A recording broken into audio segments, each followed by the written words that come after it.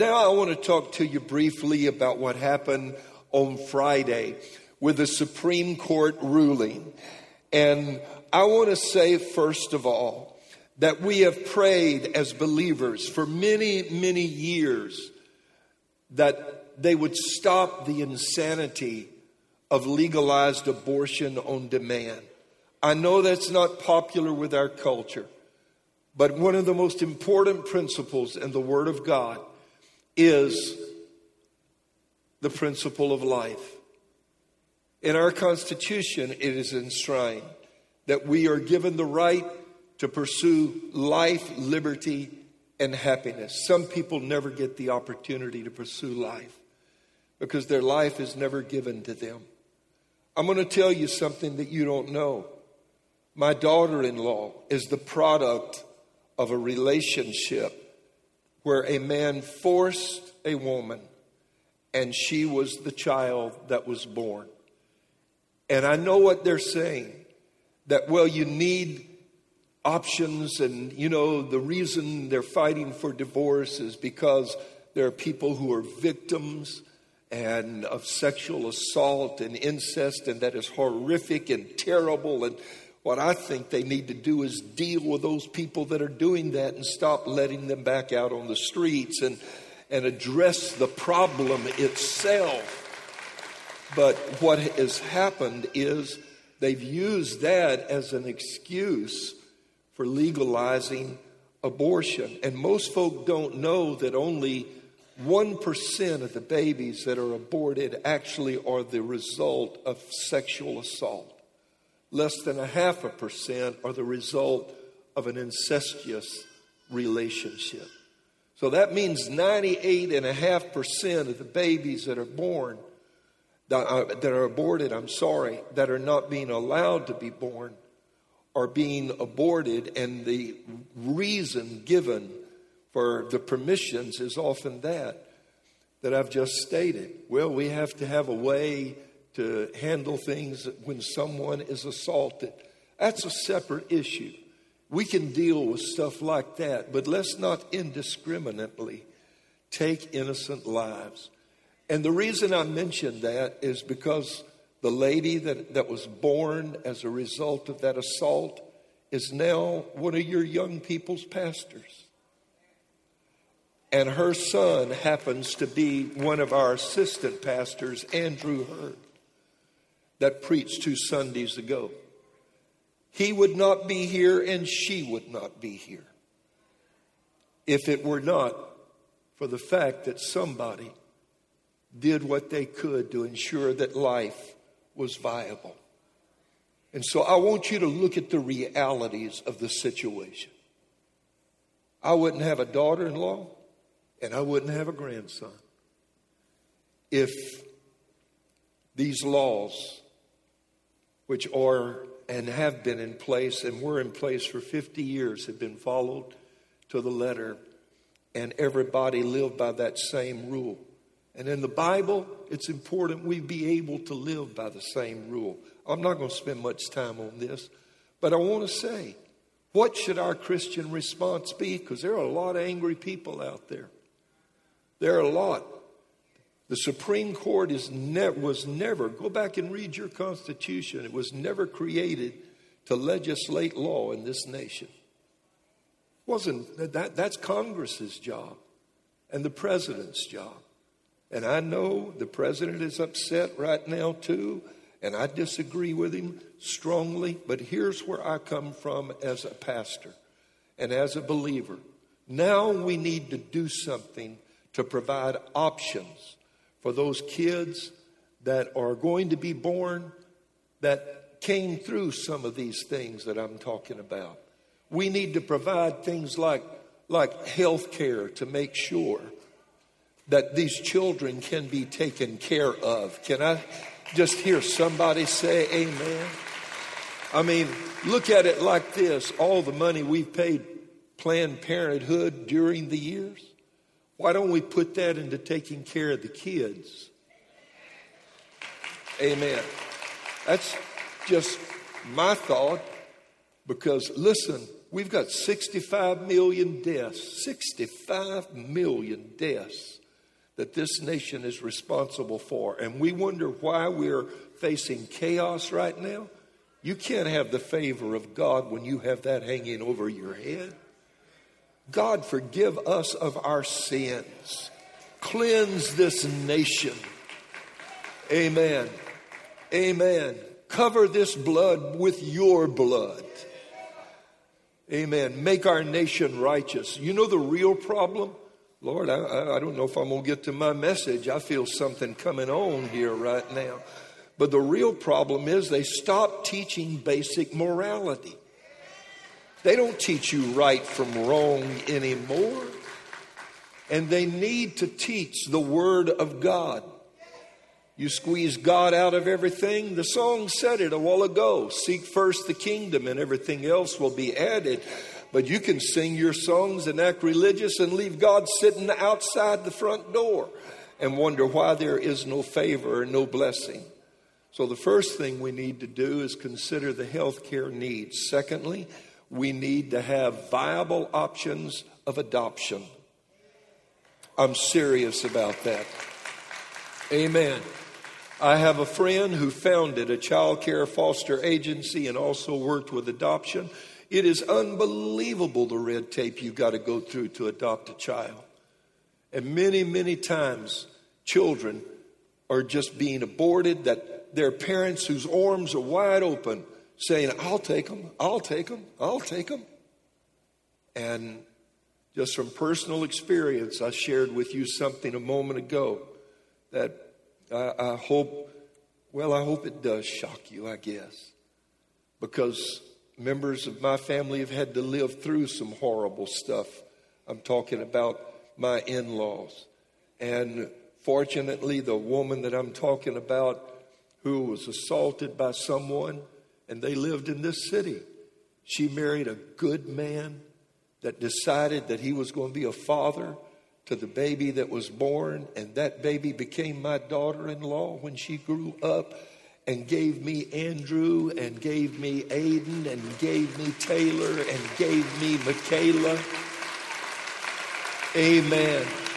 And I thank God for her, and I thank God for her mom, and I thank God for the man that married my daughter-in-law's mother. And she was assaulted. It wasn't her choice. So what I'm saying is God can take bad things and turn it into good things. Amen. And for all that's wrong in this crazy world, let's not us start being wrong. Amen. Let's stand for righteousness. I've told you that. I know it's so divided in this nation. It's unbelievable. And if you're not a Republican, the Democrats go hate on you. And if you're not a Republican, let me say that, the Republicans will hate on you. And if you're not a Democrat, then the Democrats go hate on you. And if you're one or the other, then you feel like you got to embrace that platform. No, you can stand up and say, I am this and I am that, but I don't agree with this right here. And don't buy into everything. Don't let people lead you over the edge of the cliff. Okay, is that okay? Amen. Amen. This is what I'm saying. Live by this book right here. Live by this book right here. If we're not careful, we're going to reach a point where anything they legislate, we're going to say, oh, okay, forget what the Word of God says. Let's go with that. And if you're not careful, you will find yourself in disfavor with God, and you'll have to answer to God someday. So take a stand for righteousness in your life. Amen. Doesn't mean that you should go out and be violent. Doesn't mean that you should be angry and mean and treat people bad. You got to love on folk. Even folk that disagree with you. And amen. Care about people. Can I hear somebody say, praise the Lord? Amen. I hope that has helped you. We're in a series that is entitled, Your Home, Your Castle. Andrew preached the first message and wow, He did an amazing job. I believe this series on family is going to be vital, and that it will help you build the kind of home, marriage, family, and other relationships that honor God that you need in your life and that matter to you, because it is true. Relationships, the home, the values of the kingdom are under assault like they never have been. And just because I said what I said a while ago, there will be people that will hate on me. And you know what? Jesus had something on his back called stripes, because he stood for what he needed to stand for. And we might have to carry a few wounds in these days that we live in as believers. But don't you buy into this culture that says everything is okay and the church is outdated and is wrong. This book did not change. You say, but it was written so many years ago. Yeah, but the God that wrote it lived outside of time. He is the Ancient of Days and lives in tomorrow before tomorrow ever gets here. Amen. So we stand for righteousness, but we do it in love and kindness. That's what was missing when I was growing up as a child. People stood for righteousness, but boy, they could do it and be mean. I'm telling you, they could flay you open with their tongue. And they thought they were doing God a favor. You know what I'm talking about. You're going to hell. Praise God. Hallelujah. Amen. They acted like they were glad. Hallelujah. You're going to hell. Praise the Lord. You're going to bust hell wide open. Amen. Glory to Jesus. Anybody else raised? No, don't. Amen. Amen. Your home was meant by God to be your castle, a place of refuge for you, your spouse, your family. In this crazy, insanely broken world that we live in, it should be, your home should be the one place outside of church that is safe. I want everybody to say that word, safe. It is supposed to be your personal Garden of Eden. And that's important because God's original assignment for mankind was to expand and enlarge Eden. We see God's original intention for mankind expressed in the 5 mandates that he gave to Adam in Genesis chapter 1, verse 28. Genesis 1, verse 28 says this, the A clause, and God blessed them. And then God said to them, notice these things, be fruitful, comma, and multiply, comma, and replenish the earth, comma, and subdue it, and then have dominion over it. Many people talk about the 4 Genesis mandates. I count 5. And I look at the original Hebrew words, and it leads me to conclude that 5 is the correct number. Be fruitful and multiply are often conflated and put together to mean the same thing. I think they're 2 different things. To be fruitful means to be successful. It means to achieve success. God said, Adam, I want you to go and I want you to be successful. Then I want you to multiply and increase in number. That's multiplication. Then I want you to replenish the earth. And that's 2 things. When you look at the Hebrew, it means to fill. That is, to take over. And it also means to consecrate. Consecrate speaks to purpose. When you're consecrated, it means you're set apart for a purpose. That's what we will do with Bishop Peter Okere in the second service and his family. And then fourthly, God said subdue it, which means to bring it under, or the Hebrew word is to subjugate it. It speaks of spiritual conquest. It presupposes conditions of war and conflict. And it also says have dominion. And that is to exercise governmental authority. So you go out, you be successful, you increase and multiply in number, you replenish the earth, you bring it under and subjugate it, conquer the spirits, the powers, the authorities that are presently at work in the earth and bring them under the reign of the kingdom of God. And then you have dominion, which means to exercise governmental control. That's why I was saying what I was saying a few minutes ago. Many believers have thrown in the towel, given up the struggle. They don't feel that there's a need to resist. And yet the things that are coming into our world are responsible for bringing its destruction. By expanding Eden, God wanted to fill the entire earth with his glory.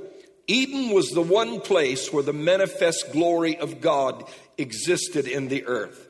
We actually read in the book of Revelation, chapter 21, that is exactly what is going to happen in the last days when Christ returns. God is going to fill the earth with his glory. And Eden will expand to such a degree that the entire earth will be literally a veritable Garden of Eden.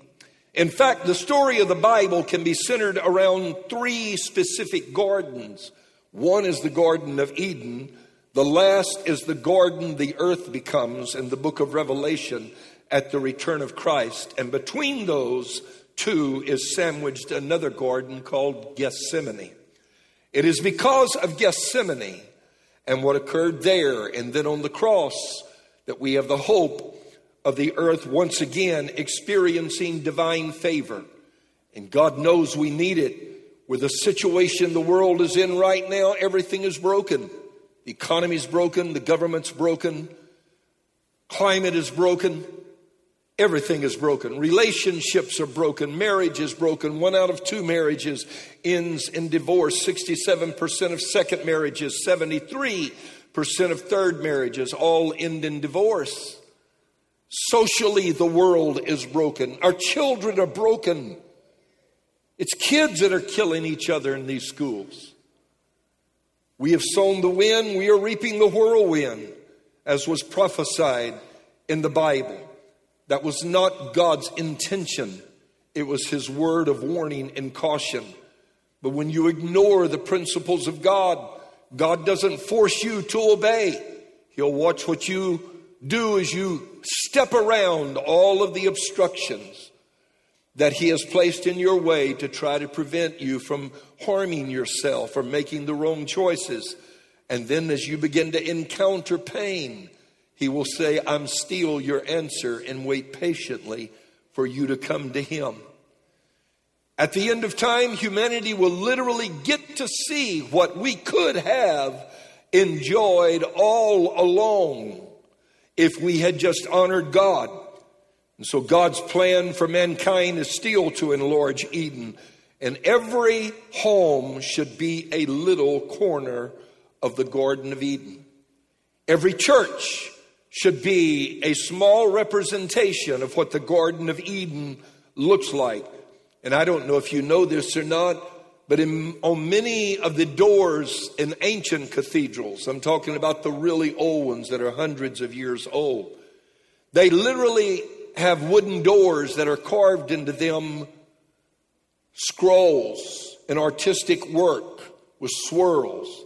And you think it's just art, but when you step back and look at it, they say that what they actually were doing, they commissioned artists to carve into the doors of the cathedrals the tree of life. Those are not just swirls, artistic designs. They are an artistic rendering of what the tree of life that no one knows what it looks like is supposed to be represented by. And that's fascinating to me because this was a concept. That when you go in church, we call this the sanctuary. A sanctuary means a sacred or hallowed place. When you come into the sanctuary, you are entering the Garden of Eden again to gain access to the tree of life. Literally in the Old Testament, in the tabernacle, there was a separate part of the tabernacle, and you've heard me speak of this before, called the Holy of Holies. And the walls were carved out of shittim wood, and they were overlaid with pure gold. On the walls, there were carved date palm trees that represented the Garden of Eden. And when you walked into that inner sanctum, it took you something to get to that place. You had to come through the front courtyard by way of sacrifice. It cost you something to get inside where God was at. But the manifest glory of God hovered between the wings of the cherubims over the back of the mercy seat. And it was suspended between the wings of the cherubim and a visible form. That form was the Shekinah, the Shekinah of the glory of God, a visible blue flame of fire. And it bounced off the walls of the most holy place, the Holy of Holies. And remember, everything was covered with gold. And you could see the trees. And literally, you were in the Garden of Eden when you were in the presence of God. And the question that I have is, how do you turn your home into a little corner of the Garden of Eden? How do we grow families is the real question. How do we grow families who will love God the way we do, that won't buy into the culture of the present hour? Because here's the problem. Most of us hear a sermon that lasts 35 or 40 minutes once a week. And then we sit in front of a television that is pumping news opinions straight into our heart and mind that are often contrary to the teachings of the Word of God. How do you overcome the negative influence of a world that's pulling you the other way? You say, but I'm a child of God, I can resist it. What about your kids? Why is it that when our children go off to universities, 70% of Christian children stop attending church and no longer believe God? It's because their home is not taking their spiritual education seriously. We believe in education. We left off one word. It should be spiritual education. I wish I could hear an amen. Amen. We have made a tacit agreement with the educational systems that we'll go out and we'll work on the job and we'll earn the money to make sure the lights are on and there's food on the table, but you educate our kids. And when we did that, we gave away the 5 mandates that I mentioned a while ago.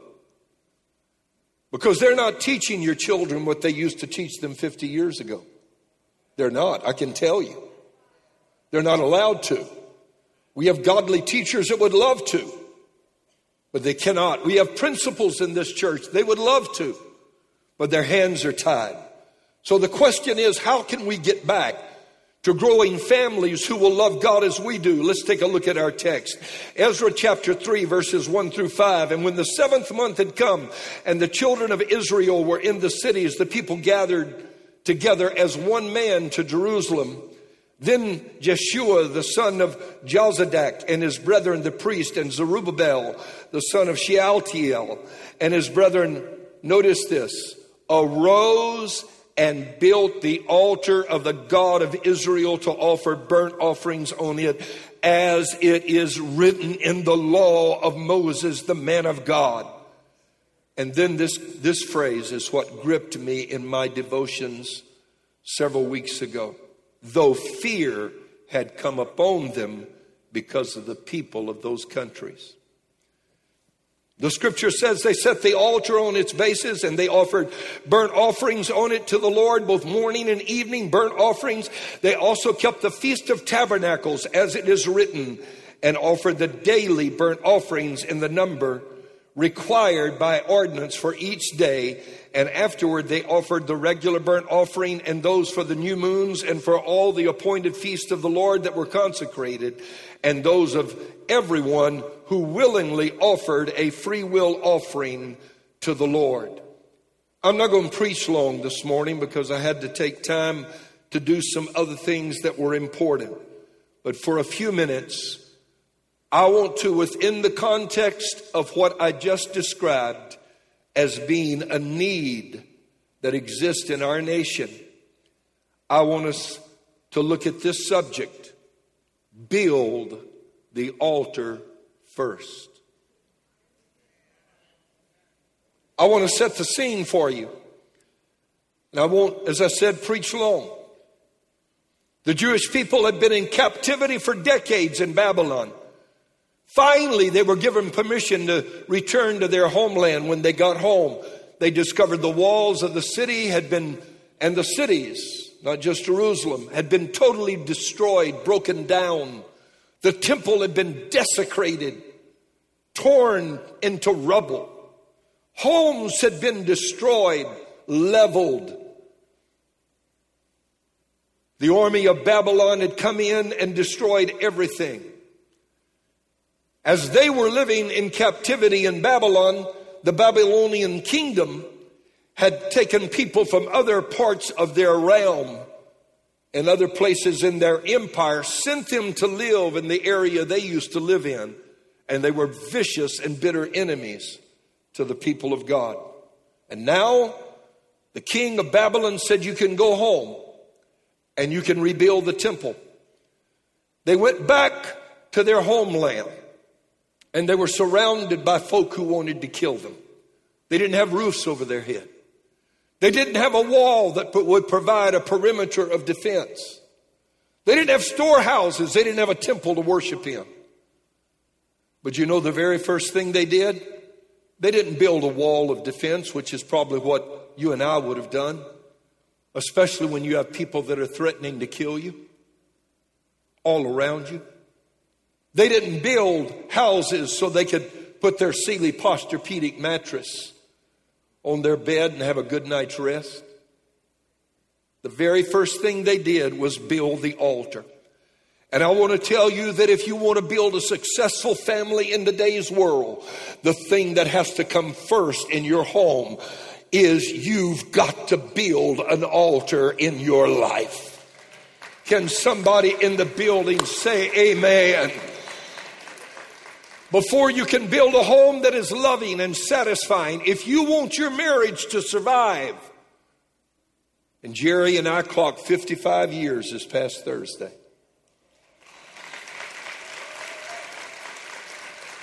So I feel like I know a little bit about what I'm talking about. Anybody else been married 55 years? Go see your hand. One? Where? Let's give them an applause. Where?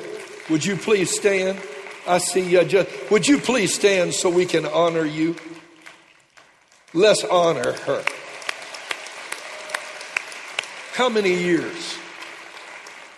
How many years, sweetheart? 57. They've got Jerry and I beat by 2 years. If you want a marriage to last like that one right there, you need an altar in your life.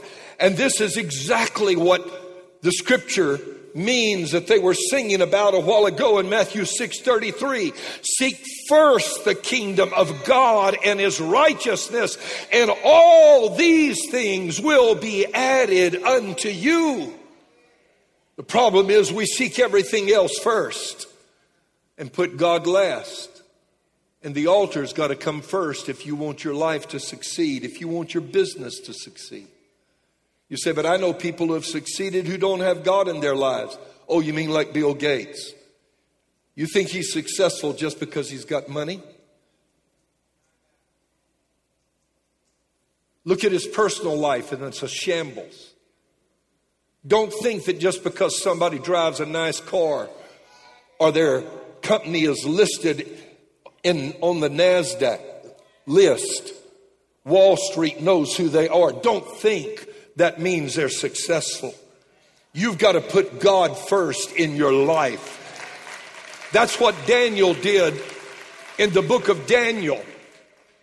His enemies tried to trap him in Daniel chapter 6. They couldn't find anything to complain about. And they finally figured out if we're ever going to nail him, it's got to be on something that has to do with his devotion to his God. So they passed a law that you could not pray to any other God other than the king for 30 days. knowing full well that Daniel was going to keep right on serving God. And that's the word that I've come to tell this church.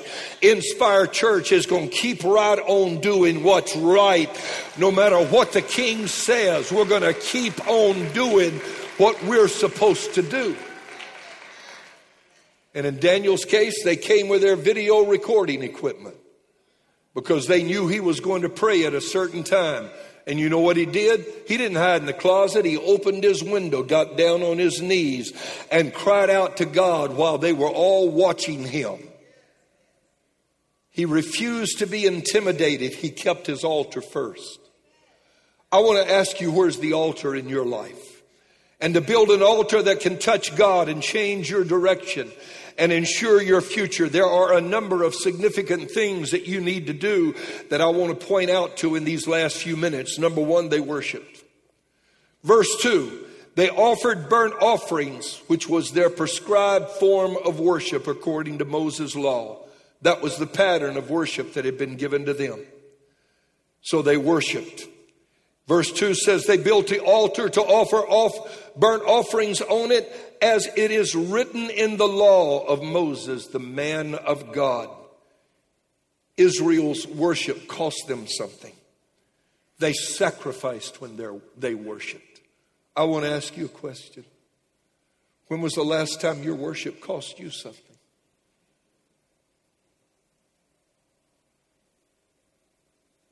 David refused to offer to God anything that did not cost him something.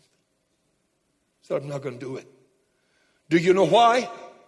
Because when you give something of value, what it does is it recognizes the principle of higher value. I don't have anything to give you, God, that's as great as you are. So you know what I'll do? I'll give you the best that I have. And let that be in substitution for your greatness, because I'm just a mere mortal. I cannot give anything that is compensatory, that is of equal value to the person you are. And so by offering to God a sacrifice, you're acknowledging that the object of your worship is worth more than anything you possess. And the very first thing they did, because they wanted to build a temple. They wanted to build their homes. They wanted to build walls. They wanted to build a city. They wanted to sink down roots again. They wanted to have a successful life. They wanted children playing in the streets. They wanted the favor of God on them. They wanted to have harvest. They wanted to see kids grow up and get married again and have children, and old people sitting on the front porch in rocking chairs. They wanted that to happen one more time. And they knew that the way that you get that to happen is not make that happen first. You build the altar first. And what you do is, the first thing you do is you make a commitment to worship. The second thing they did is they had daily devotions. Verse 1 says the people gathered together as one man to Jerusalem. And verse number 4 tells, I skipped ahead. Verse number 4 says they kept the Feast of Tabernacles. That was a feast that required Israel to go up to Jerusalem to worship corporately every year. It was one of 3 major feasts. They didn't get the idea that I'm going to go to church when I feel like it. It's going to get real quiet before I'm done here today. I know that some of you you're still reeling in shock over what's happened this week, and that I would address it. You didn't think I would not address it, did you? Amen. You just need to know who we are. We believe in standing on the word of Almighty God. That's who we are. And we're going to do it in love. Amen. Amen. And I'm not going to look the other way when hard conversations arise. Can't do that. You can't be a leader. You got to be willing to lead through bad times and good times and bad times, or you don't qualify to be in leadership to begin with. But I want to say they worship corporately. They didn't say, I think I'll go this Sunday and miss the next. Many believers now attend one service out of 4. 1 out of 4. That's not putting the altar first. I got to move on. So they worshiped corporately, is what I meant to say. So the first thing they did is they worshiped. The second thing they did is they worshiped corporately. The third thing they did is they had daily devotions. That's where I got out of order in my notes. In verse 3, they offered burnt offerings on the altar to the Lord. Notice this, both morning and in the evening. I need somebody to say morning. Come on, shout it out loud. Morning. And somebody else say evening. Morning and evening. I will tell you what I found. If you begin your day with God, He's there the whole day. If you wait till the evening, oftentimes you go through your day and then you wonder, where did God go? He didn't go anywhere. He's still waiting at the altar for you to meet Him where He needed you to meet Him that morning. Amen. Amen. Verse number 4, they gave.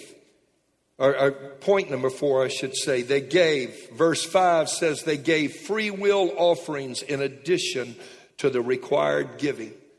Amen. Those of everyone who offered a free will offering, those sacrifices were given to God. I love that because there were the required sacrifices in Scripture, but then there were free will offerings that you could give to God just out of your heart, your gratitude, your commitment to God. You could say, God, you don't require it, but I'm just going to do it because I love you. And I'm not talking about giving money, though it might be money sometimes. You see, some folk are always looking for what they can get out of doing. Some folk are always looking for the easy way. If you put the altar first, you learn one thing. Altars are about pain. They're about blood, but they result in an open heaven over your life, and they bring the favor of God upon you, and that changes everything. Amen. Amen. Principle number 5 is they lived by the dictates or the principles of the Word of God. Look at verse 2 again. They did as it was written in the law of Moses, the man of God. They kept the Feast of Tabernacles. Everybody say, as it was written. Would you do that? Amen. As it was written. I think they got the right verse up there now. Thank you. As it was written. And then in verse 5, afterward they offered the regular burnt offerings and those for new moons and for all, everyone say, the appointed feast of the Lord. I want to hear you say it. The appointed feast of the, that's verse 5 that they should have up there. The appointed feast of the Lord. Amen. Appointed feast of the Lord. That is, in God's word, there were instructions. And you know what they did? They said, we're going to live by those. That's what got us into the mess we got in 70 years ago when we were carried into captivity to begin with. That's why everything is destroyed. We thought we knew more than God knew. We thought we knew more than the King of Kings that created this world. So we started living by our own instructions and doing what we wanted to do and what we felt like ought to be done. The next thing you know, this city is destroyed because we made the wrong choices. And we've been carried away into captivity. Now that we're back, we're going to get it right this time. We're going to do what we're supposed to do. And they did. They lived in compliance to the Word of God. I want to tell you that if you want to have children that grow up serving God, you know what they need? And I'm done. They need to see mom and dad live in the home what's taught in the pulpit at church. Amen. They do. They need to see you live out the principles of the Word of God in your home. Because if you don't live it out in front of them, they will never buy into it. Amen. Principle number 6, and I close with this. In doing so, they determined to do more than the minimum. Notice again, let's go back to verse number 5 where it says they gave free will offerings. Those were the ones above what the law required, as I mentioned a moment ago. And I spend my last couple of minutes here. Jesus talked about how that principle could be applied in the world we live in today. He said in Matthew 5:41, whoever compels you to go 1 mile, you go with him 2. You know what that referred to? They were occupied by the Roman government. They had been conquered by the emperor of Rome and his armies many years before, in 167 BC rather. And Jesus was living somewhere around 30 AD, so that means it was somewhere close to, I guess, 200 years ago they had been conquered by a foreign power and subjugated. And they hated these people. Look at it like this. If a nation were to come in and dominate the United States of America for 2 centuries, we couldn't make our own laws. We couldn't do what we wanted. We didn't have freedoms. Imagine what would happen. Imagine how we would feel about it. And the Roman soldiers, they were everywhere. They're all over the place. You'd see them walking, carrying their molly, their rucksack, with all of their equipment. And that thing was heavy. They had armor to carry. And if they saw you, they could set it down and say, hey, you, carry this with me for 1 mile. Well, I've got to go to the doctor. I don't care what you got to do. I'm on my way to work. Well, you're going to be late then. And they really didn't care. And they would force you to pick up their load and carry it for 1 mile. And people were chafed and irritated by that. And do you know what Jesus said? Jesus said, listen up. I've got a word of instruction for you. If you want to impact the world and you want to get ahead in life, stop trying to see how little you can do and go beyond the required minimum. What a principle of life.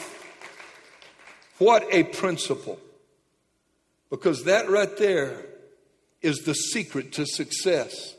You got all kind of folk that want to know what's the minimum I need to do to get by. What's the minimum I need to do in my marriage? What's the minimum I need to do on my job? What's the minimum I need to do to get healthy? I want a pill that I can take one time and lose 35 pounds and be ripped like Arnold Schwarzenegger used to be. Amen. That's what I'm looking for. I'm willing to put in the work. Show me the pill. I'll take it. Amen. And seriously speaking, folk are looking for the minimum requirement to be able to get by. And Jesus said, you'll never get anywhere like that in life. You won't even get anywhere like that in the kingdom of God. If you want to make an impact with your life, if you want your company to be successful, if you want your marriage to be successful, if you want to make it in life, what you have to do is decide, I will not live just by doing the minimum. I'm going to do everything I can to make sure I seize my opportunity. I told you a few Sundays ago on Easter, Eminem got it right in his song. Lose yourself in the music. The moment you own it, you better never let it go. You only get one shot. Don't lose your chance to blow. This opportunity comes once in a lifetime. Come on now.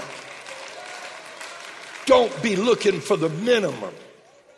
When it comes to prayer, how long do I have to pray? That's not what it's about. How much do I have to fast? That's not what this is about. How many times do I have to go to church? You got the wrong idea. That's not what the kingdom of God is about.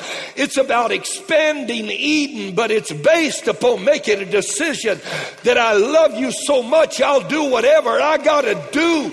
I want to be yours completely from the crown of my head to the soles of my feet. I want to give it everything I've got. I want to make my life count for God. Hallelujah. I'm done. Job asked this question in Job 6:6, is there any taste in the white of an egg? There isn't. Boil an egg and just take the white off of it and see if it tastes like anything. You say, but I love scrambled eggs, or I love sunny side up. What you love is the taste of the bacon that you just fried. That's what you love. I'm going to get me a t-shirt that says, has anybody ever said that's too much bacon? No. Amen. There's no taste in the white of an egg. And you know where the white of the egg is at? It's not in the center. It's the best way I can say it, is just say it's not in the center. I want to live in the center of what God's doing. I don't want to live on the outside where there's no taste and no flavor and where life is bland and mediocre. God, if you're going to do anything, Lord, I want to be right in the middle of it. If there's a move of God, I want to be there. If there's revival, I want to be right in the middle of revival. Can I hear somebody in the building that understands what I'm talking about? God, if your presence is moving, I want to be right in the middle of it. If there are God encounters that are going on, I want to be where they're going on. I don't want to do just what's the minimum. Would you stand with me? Rebecca, in the Bible, the mother of Jacob. Anybody remember her story? Abraham was old and he sent his servant Eliezer and he said, I want you to go find us a wife for my son Isaac. And Isaac was back home. And Eliezer approached the village and he said, how am I going to know out of all the young ladies in this village that my master has sent me to, how will I be able to discern which one of them is the one you've chosen for my master as his wife? And this is what he said. The one that volunteers when I ask her to give me a drink, to not only get a drink for me, but notice this, draw water from my camels. That's the one you've selected. I looked into that one time. There were 10 camels, the Bible says, that he had. 10 camels that he had gone on that trip with across the desert. And camels can drink, like, if I remember correctly, don't hold me to this, it may have been more, but I think it was 45 gallons of water. And she said, I'll go get water for you out of this well. But I'll not only get water for you, I'll draw for all 10 of your camels. And God said, that's the one right there. Because she was the one who wasn't looking to do the minimum. God, I'm coming to you today with my pot on my shoulder saying, I'll draw as much as you'll let me draw. I'll worship you as much as you'll let me worship. I want to build a family that loves God, and the way to do that is put that altar right in the middle of your house and begin with daily devotions every day. Can somebody in the building say amen? Every head is bowed. I want our prayer counselors to come, if they would, please. Prayer counselors, make your way quickly if you would. Amen. And then while our heads are bowed, I want to see the hands of those in this building. You'll slip up your hand and say, Pastor, I feel God talking to me right now. I want to draw closer. I want to give more of myself to Him. I want to honor Him. Would you slip up your hand right where you're at and say, that's me, Pastor. God bless you. God bless you and you. Hands all over the building. Amen. God bless you and you. Lord, I need to build that altar. And this is what I'm going to ask.